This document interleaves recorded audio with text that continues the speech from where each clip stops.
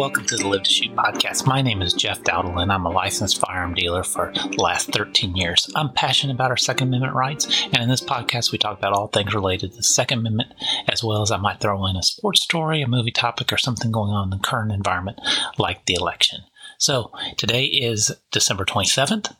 Sunday, and I hope everybody had a wonderful Christmas holiday. Mine was great. I got time to spend time with my boys, and I'm taking a few days off, so I'm going to get to continue to do that for the next week or so before I have to go back to my real job.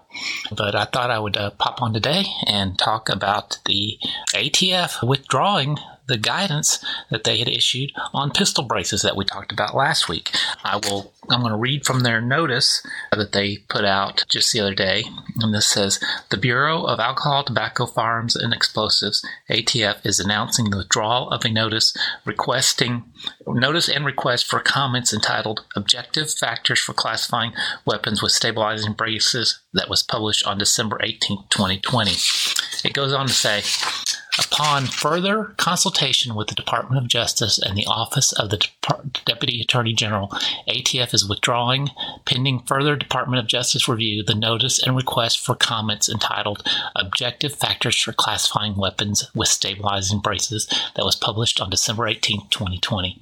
As explained in the notice, the proposed guidance was not a regulation. The notice informed and invited comment from the industry and public on a proposed guidance prior to issuing a final guidance document."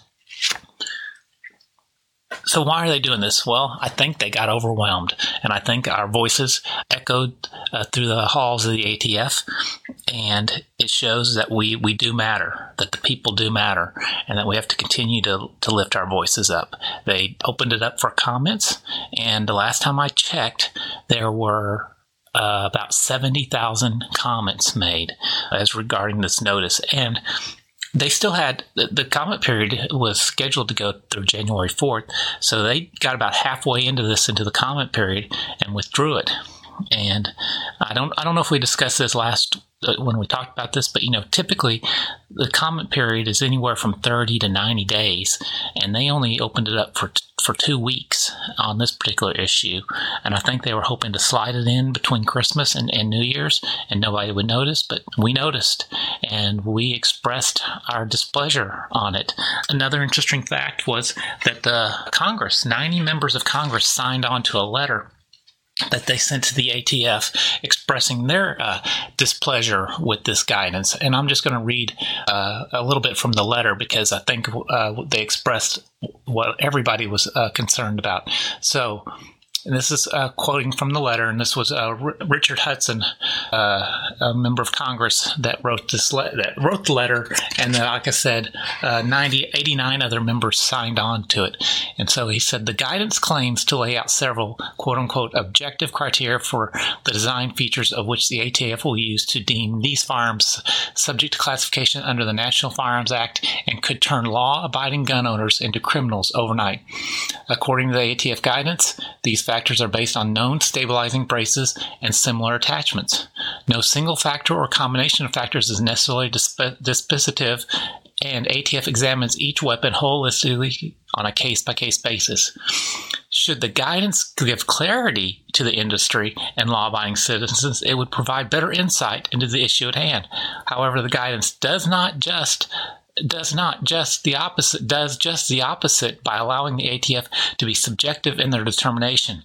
With ambiguous and malleable subjective criteria such as these, it is obvious the ATF has no interest in clarifying the matter, but banning stabilizing braces outright and submitting lawfully purchased firearms and their owners to federal regulation."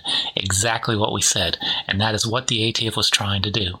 He also states that in your own published guidance, you state the brace concept was inspired by the needs of disabled combat veterans who still enjoy recreational shooting but could not reliably control heavy pistols without assistance.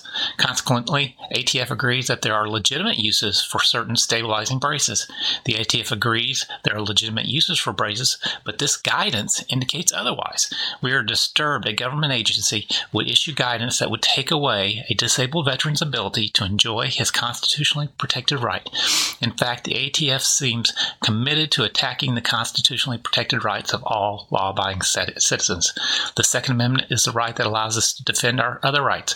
If we are to uphold the Constitution, this right cannot be infringed upon. Bravo, bravo, bravo, bravo.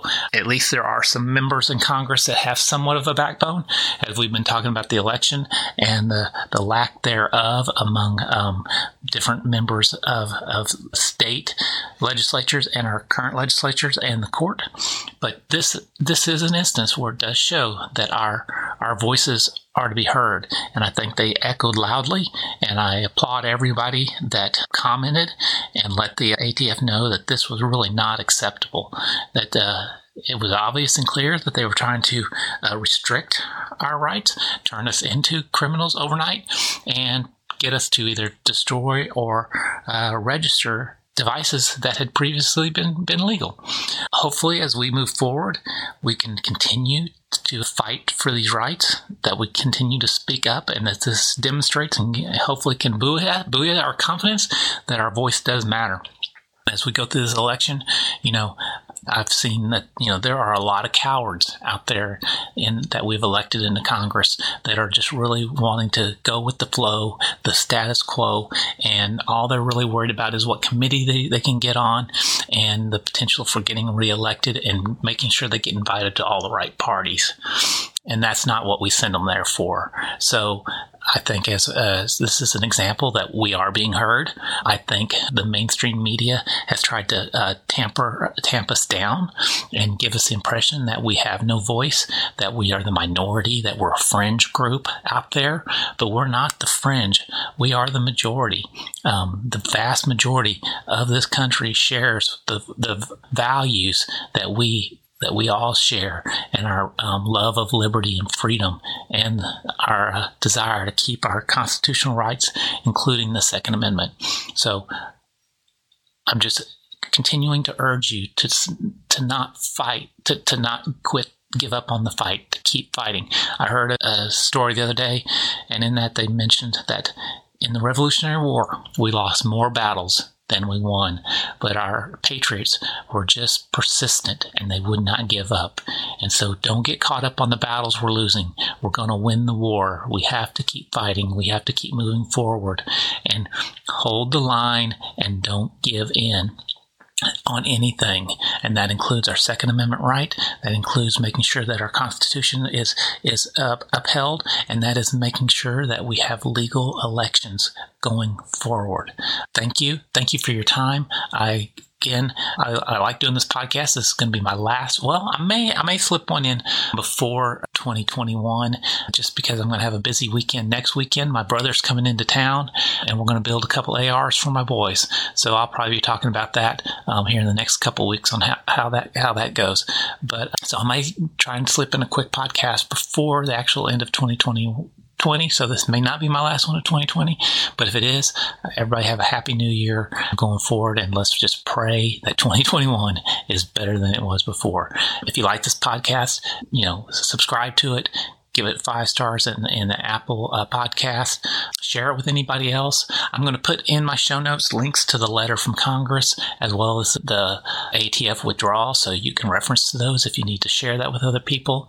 My contact information will be there as well. So reach out to me if you have any questions and comments that you want to share with me. And again, thank you and have a great day.